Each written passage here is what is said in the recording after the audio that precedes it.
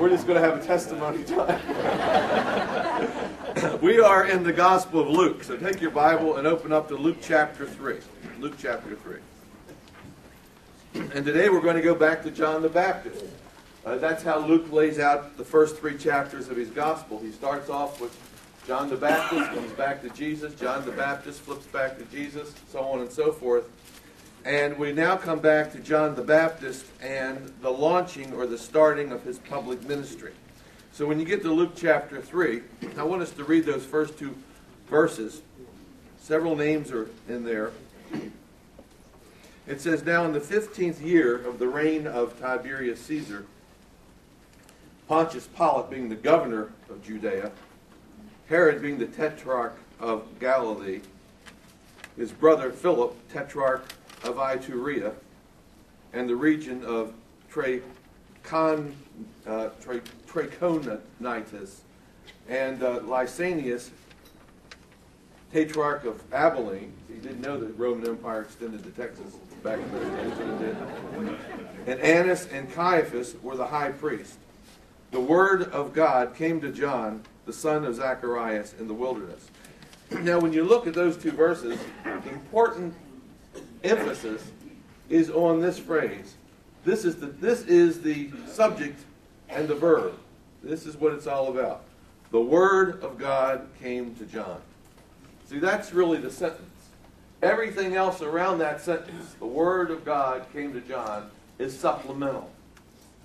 So when you see that phrase, the word of God came to John, immediately, if you're familiar with the Old Testament, you think of a prophet, because many of the minor prophets, and even some of the major prophets like Zechariah, or like Jeremiah, has a phrase similar to this. The word of God came to Jeremiah. The word of God came to Isaiah.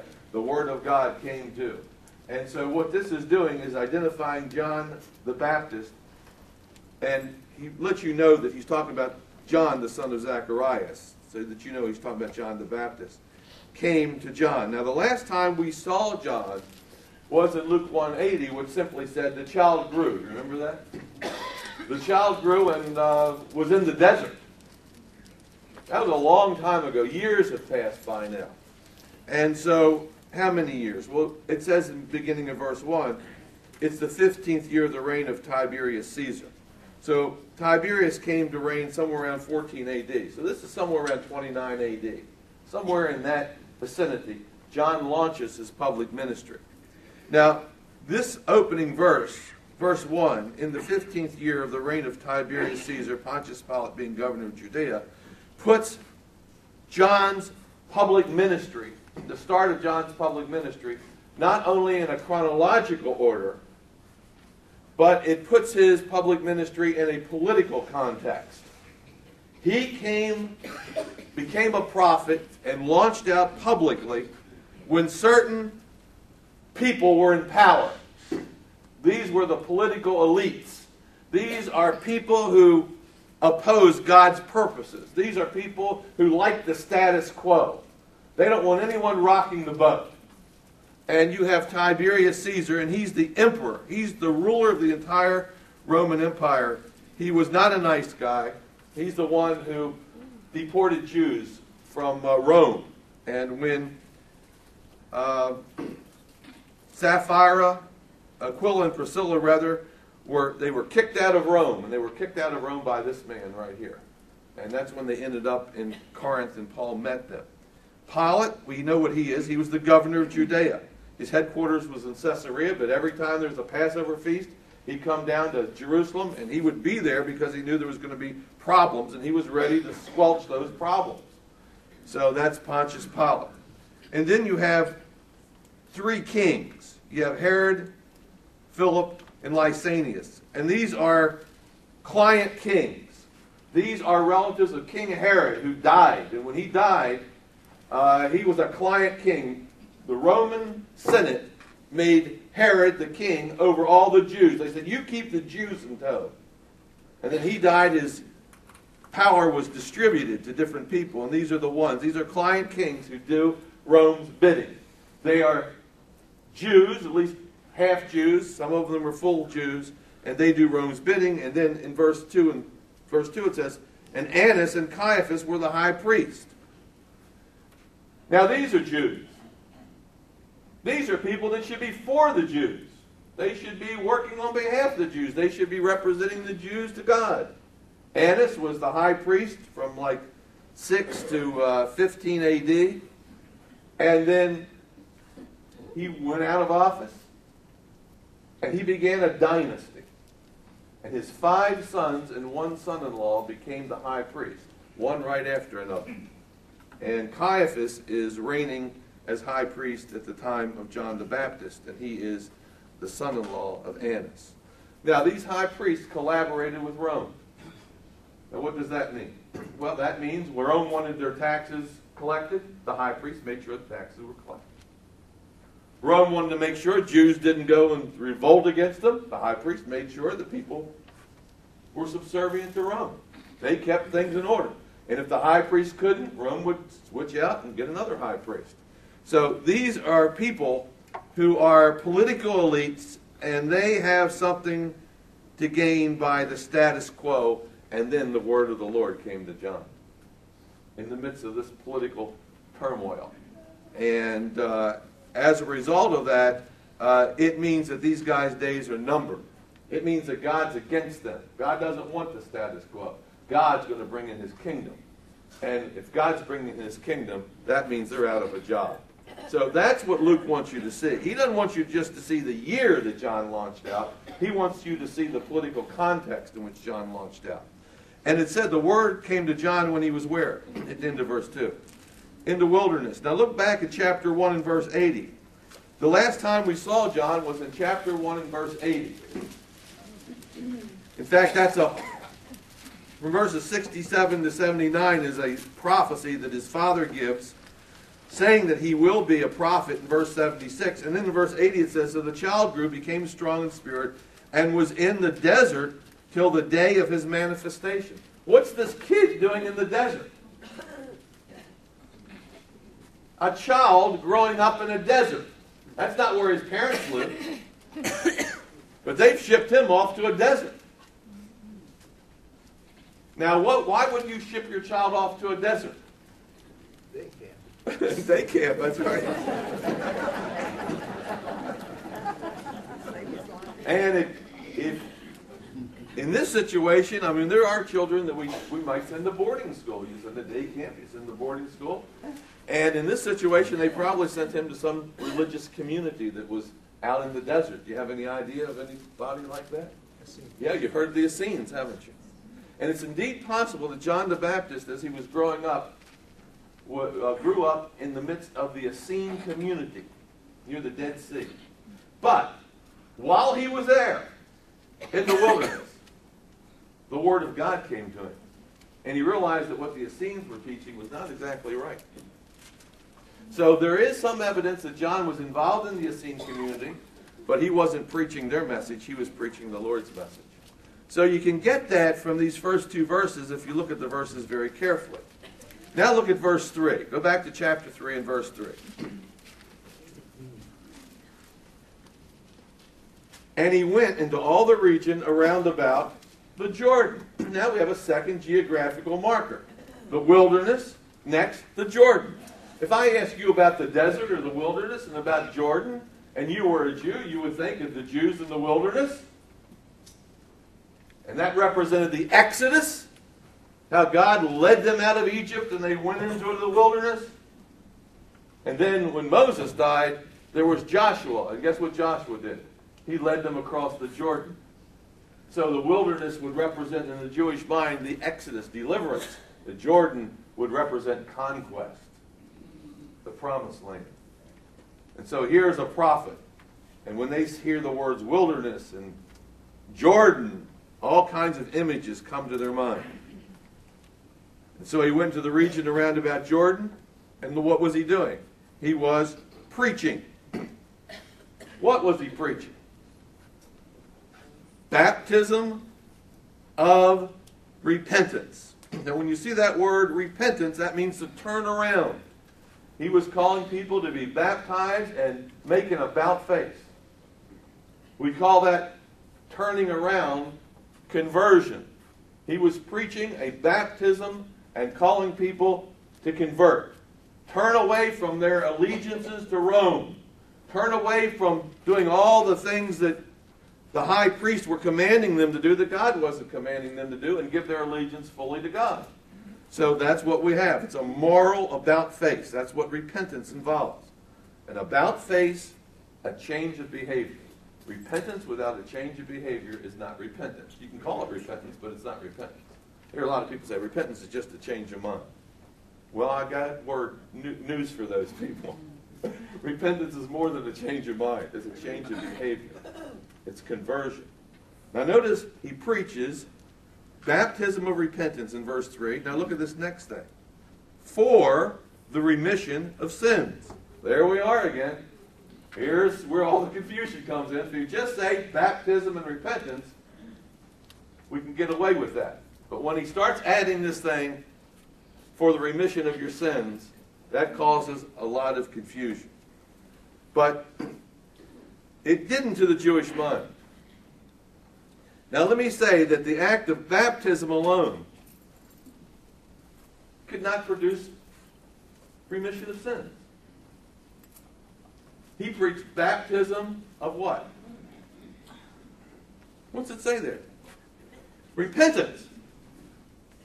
Just the act of baptism alone is a ritual. It's worthless. People say, well, I got baptized. Or I'm saying, that's worthless. It's not enough to be baptized. What do you have to do? Repent. There needs to be a conversion in the person's life. And that brings about the forgiveness of sins. And so that's what he's doing. He's calling people to be converted, show it forth through baptism, and he says your sins will be forgiven. As it is written, verse 4, in the book of the words of Isaiah the prophet, saying, in other words, he came and preached out there in the wilderness, just like Isaiah the prophet said. And here's what the prophet said in Isaiah 40, verses 3 through 5. The voice of one crying in the wilderness. What did he cry? Prepare the way of the Lord. That was my granddaughter.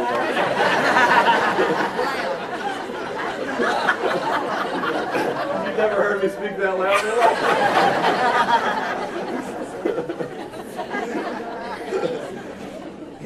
Okay, make his path straight. Every valley shall be filled, every mountain and hill be brought low. The crooked places shall be made straight, the rough ways smooth, and all flesh shall see the salvation of God. Now, you've all read that passage before. We don't need to go over it in great detail, but Isaiah the prophet said that when Messiah would come, that he would send a forerunner, an advanced man who would prepare for his way. And this is language, this is imagery. This is figures of speech, this language. When a real king came, he would have an advance team go and make sure that all the rocks were, the rocks were out of the highway so his horse wouldn't trip over the rocks. And if there was bad terrain, they would level the terrain. And if there were crooked places, they'd make them straight, and so on and so forth. And he's using this. But the advance man for the Messiah isn't clearing the path physically. He's not clearing the brush away so the king can come through. He's making people's hearts straight. If you're crooked, he's going to make you straight. See, that's what he's doing. If you're haughty, he's going to bring you low. He's going to humble you. That's what it takes to prepare the way for the Lord in your life. And so he's using a lot of imagery right there. Now look at verse 7. Verse 7. Now we have John's response to the people. A lot of people come out to be baptized. I want you to notice how John responds to the people. It's very interesting. Then he said to the multitudes that came out to be baptized by him, "You brood of vipers, who warned you to flee from the wrath to come?" Now, I know that when people come forward in our church to be baptized, we show their picture on the screen. We say, "Welcome to First Baptist Church." And that's what every church in America does. But that's not how John responded to these people. He calls them a brood of vipers. Now look at this. It's very interesting. A couple things I want you to see. In verse 7, multitudes came out. That means they took the initiative. They heard that he was out there. There was a prophet out there preaching. They came out to be baptized. We want to be baptized, they said. They volunteered. Okay? Not just one or two. They flocked. Okay? Second of all, he relates baptism. They came to be baptized. He relates it to fleeing the wrath to come. You see that? They figured if they could be baptized, they wouldn't be judged. Shows you how people were thinking. Baptism is related to escaping wrath. Okay? Third, look what he calls them. A brood of vipers. Now, a brood, if you say, well, we got a brood. Well, what a brood you've got. That means offspring. You are children or offspring of poisonous snakes. Sounds a lot like what Jesus said when the Pharisees said, we have Abraham for our father. He said, no, you're the children of what? Of the devil. You're a brood from the devil. So John says the same thing. And then he asks a question in verse 7. Who warned you to flee the wrath to come? Now what in the world does he mean when he says that? Who warned you to flee the wrath to come? The way you interpret that question depends on how you look, where you put the emphasis in that question. Do you put the emphasis on the pronoun who, or do you put the emphasis on the pronoun you? That's going to determine what the question means. If you put it on who, it sounds like this.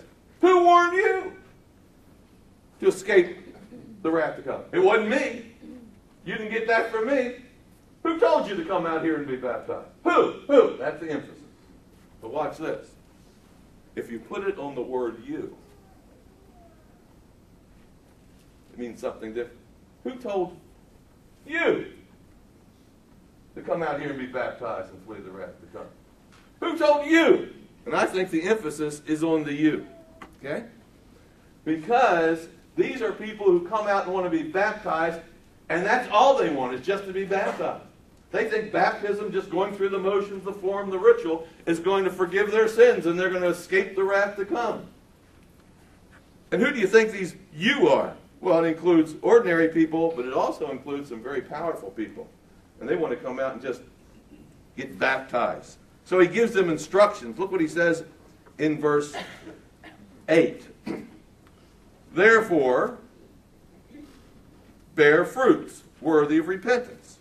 Now, notice there's no verb there, so you have to supply the verb. Therefore, look, you bear fruits worthy of repentance. That's why we know the emphasis is on the you. Look, therefore, if you want to be baptized, guess what it has to have with it? Fruits, what? Worthy of repentance. And don't say, we have Abraham as our father. See, that's what they said to Jesus. Well, we have Abraham as our father. He said, no, you're the children of the devil. So what he says is that baptism has to be accompanied by some sort of moral change. There has to be a character change. There has to be a conversion. True repentance involves conversion. That's a positive and a negative there. Positive. Bear fruit worthy of repentance. A negative. Don't begin to say. Don't even think about it. Here's what I want you to do. Let me see evidence of conversion. Show me some indication of conversion.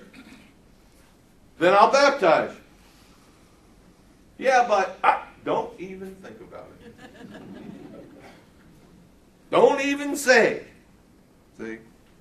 Don't begin to say to yourselves, because he knew what they were saying. Well, we have Abraham as our father. What do we have to be? We're already children of God. What do we have to go do some moral, change? And then he gives them a warning. Warning number one is you can be replaced. You can be replaced. Watch this. For I say to you, God's able to raise up children to Abraham from these stones. You can be replaced by a rock. Now, if he's using stones in a very figurative way, he might be saying to these Jews, you can be replaced by Gentiles. Remember when how Peter and Paul, when they're speaking of the church, they talk about the church as a building that's being built up and we're living stones and we've become part of it. He could be talking with stones in the sense of people.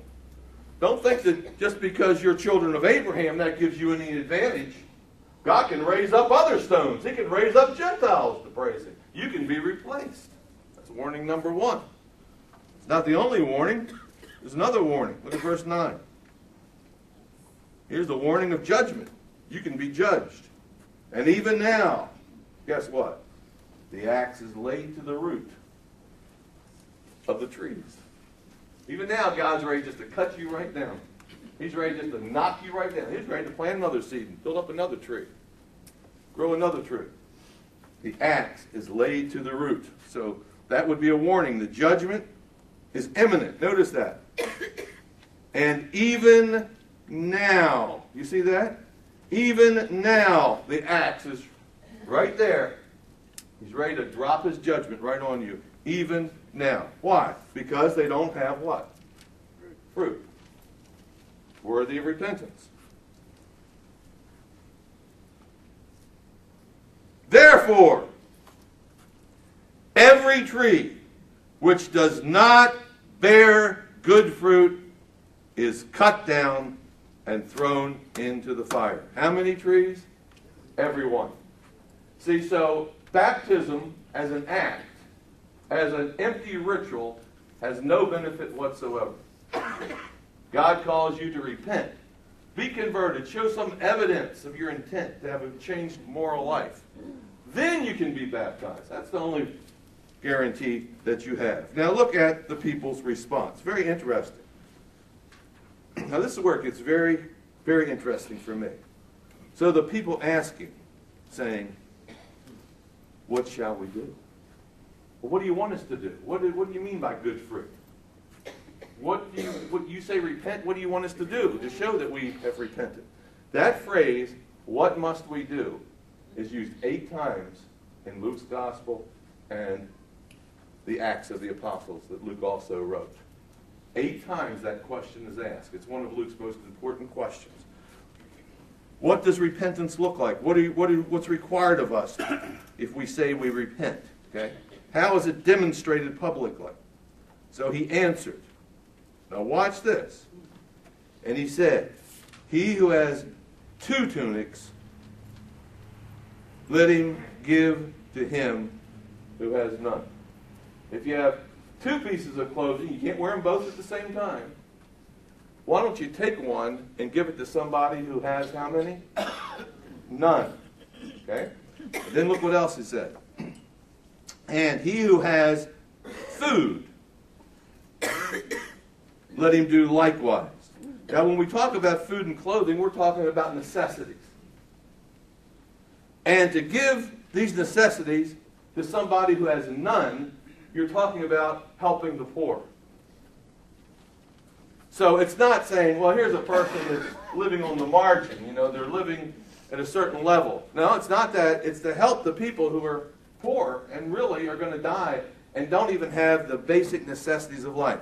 See, if you're not willing to do that, John says, well, I'm not willing to baptize you, because that would be a mark that you've been converted. See?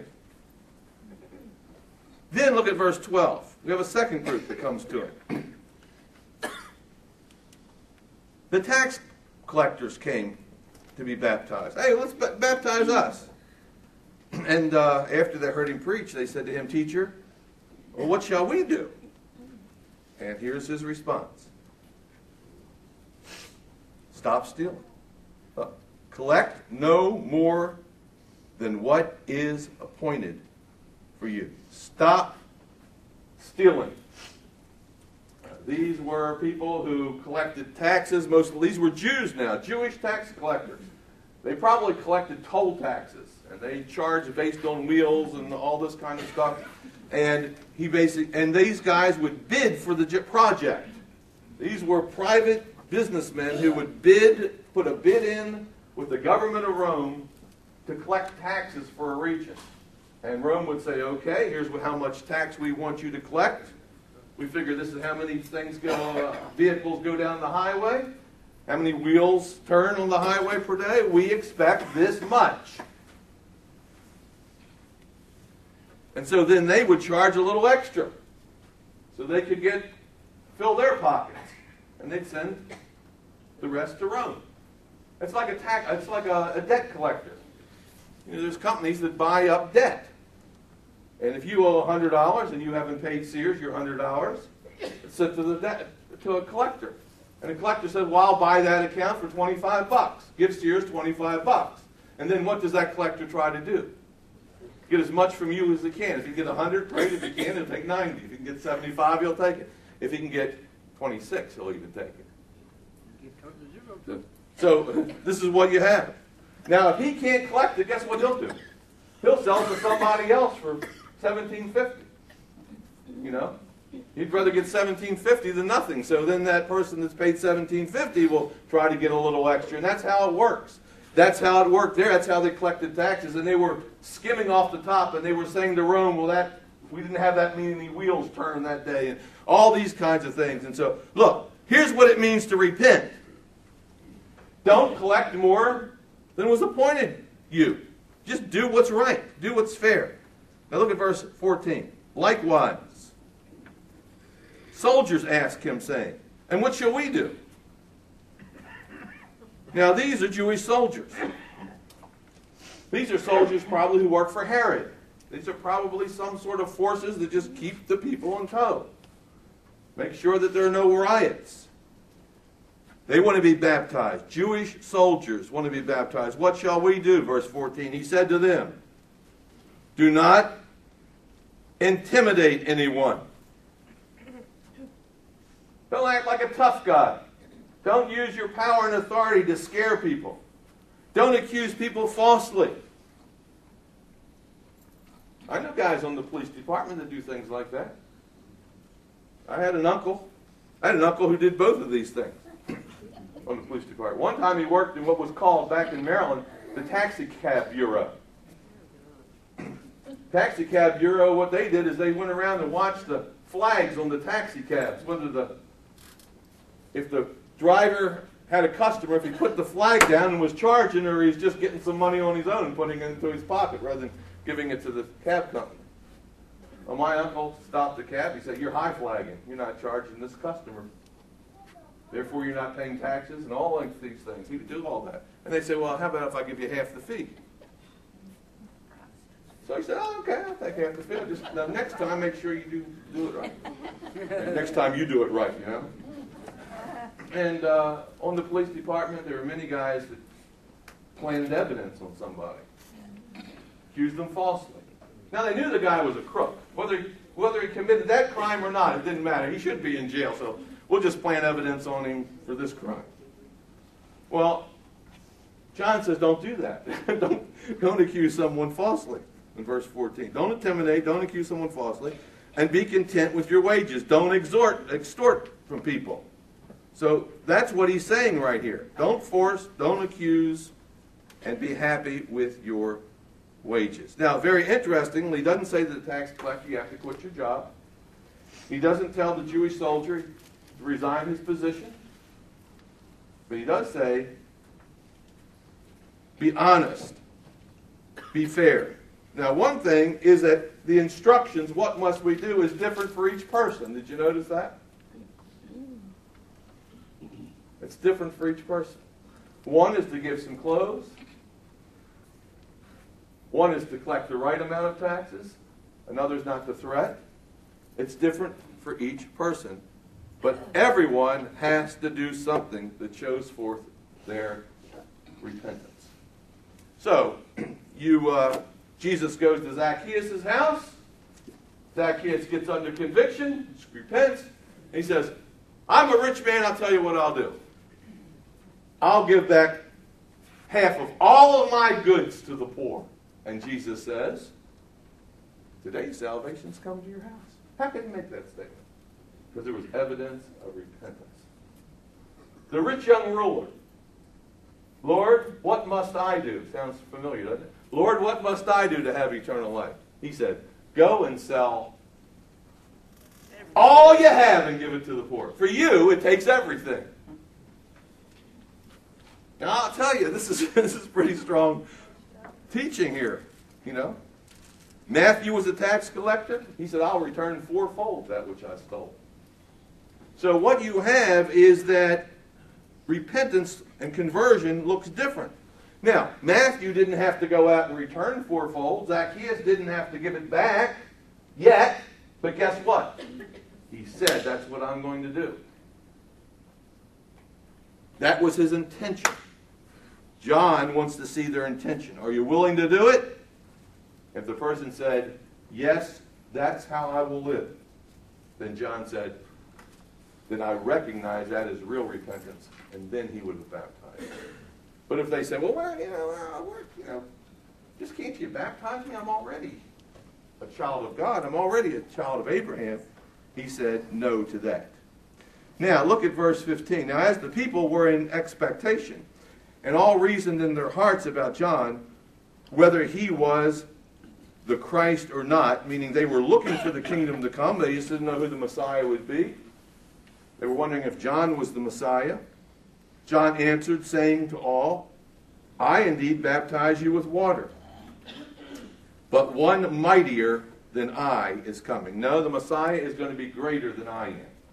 Number 2, he'll be a person whose sandal strap I'm not worthy to loose. I'm not even worthy to be his slave. Slaves were the ones who took off your sandals. So he said, compared to the Messiah, I'm not even worthy to be his slave. And then number 3, he will baptize you with the Holy Spirit and fire. Notice John says at the beginning of verse 16, I baptize you with water, but the Messiah will baptize you with the Holy Spirit and fire. Any Jew who heard that, when John said that, every Jew knew exactly what he was saying. This is kingdom language. They understood it. They knew that when the kingdom of God came, it would be a time when God would pour out his Spirit on all flesh, number 1. And number 2, God would judge. Fire. When the kingdom came, this is how Jews thought. When the kingdom came, 2 things would happen. There would be a positive benefit. God would pour out his Spirit upon all flesh. Everyone would get eternal life. And number 2, those who rejected Messiah would burn in the fire. There would be judgment. So, John baptized with water. His baptism included a call to repent. It included an offer of forgiveness. But the Messiah's baptism was different. He would usher in the kingdom. He would pour out the Spirit upon all flesh. And those that come to him would repent, have eternal life.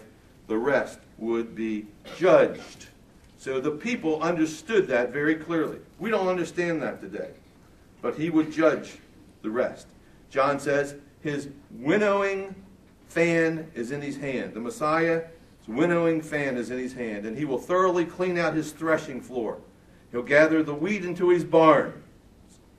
That would be salvation. But the chaff he will burn with unquenchable fire. There'll be judgment for the rest. This is just a picture of a farmer who has harvested his wheat, and he had those great big pitchforks, and he would take his wheat and he would throw it up into the air. And you know there's a husk around the wheat, and then there's the kernel, and toss it into the air with a forceful toss, and the wind would blow the chaff or the husk off. And then what would fall down? That would float away. It was very light.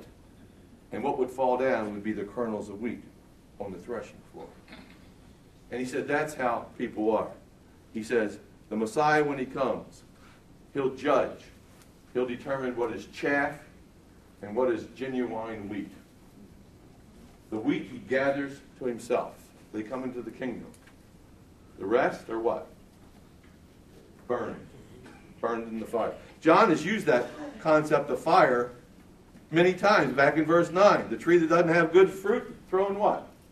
Into the fire. So when the Messiah comes, he will judge who has good fruit. Those that don't have good fruit, judge. Those who trust him as their Messiah and show forth evidence of salvation, he takes them into his kingdom. And then it says this, verse 18, and with many other exhortations, he preached to the people. That means if you think this preaching was tough, there's a lot more tough preaching. He made it very difficult. And he wasn't just preaching to common people. You say, well, how do you know he wasn't preaching to common people? Because he said if you have 2 tunics, give it to those who have what? None. So he wasn't talking just to the poor people. He was talking to people here who had means.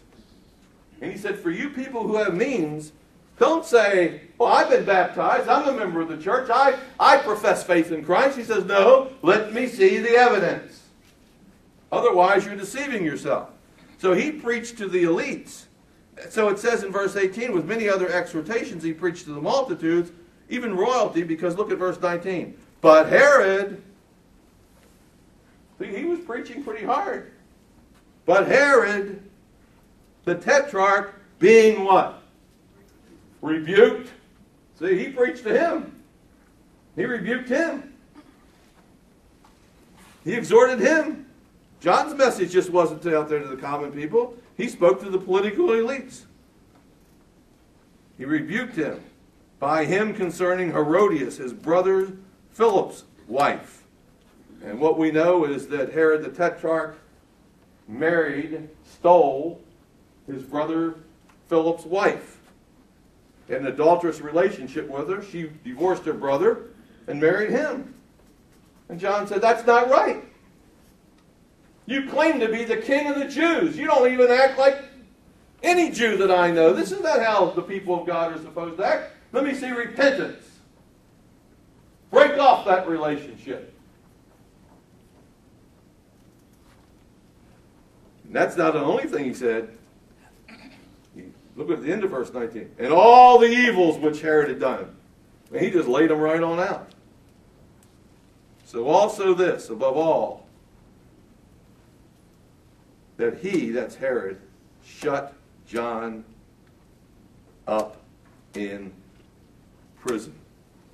So, Herod is antagonistic toward the gospel. He's an enemy of the gospel. And he rejects God's messenger. Now, when you look at verses 19 and 20 and you go back to verse 1, you see those names in verse 1. So if you want to know what verse 1's about, all you have to do is read verse 20. That these are people who reject God's messenger. These are people who are antagonistic against the gospel. That's what Luke wants you to see. That's why he opens it up with those names and he closes it with one of those names or two. So, let me just make a few observations. The people in verse 1 are pictured as standing against the gospel, and they represent the status quo. They don't want the boat rocked. And when you preach the real gospel that calls for real conversion, even among leaders, that rocks the boat. You say, well, why aren't we persecuted in America? Because we're not preaching the real gospel. Preach this gospel to the mayor of the city. Preach this gospel to the city council. Preach this gospel to the United States Senate. Call upon people to start living righteous lives. Not in general. How about specifically? You see how fast you're persecuted?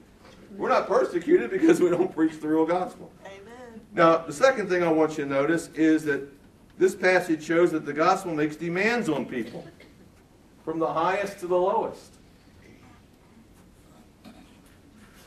It confronts evil at a personal, a professional, and even a political level. It confronts evil at every single level of a person's life.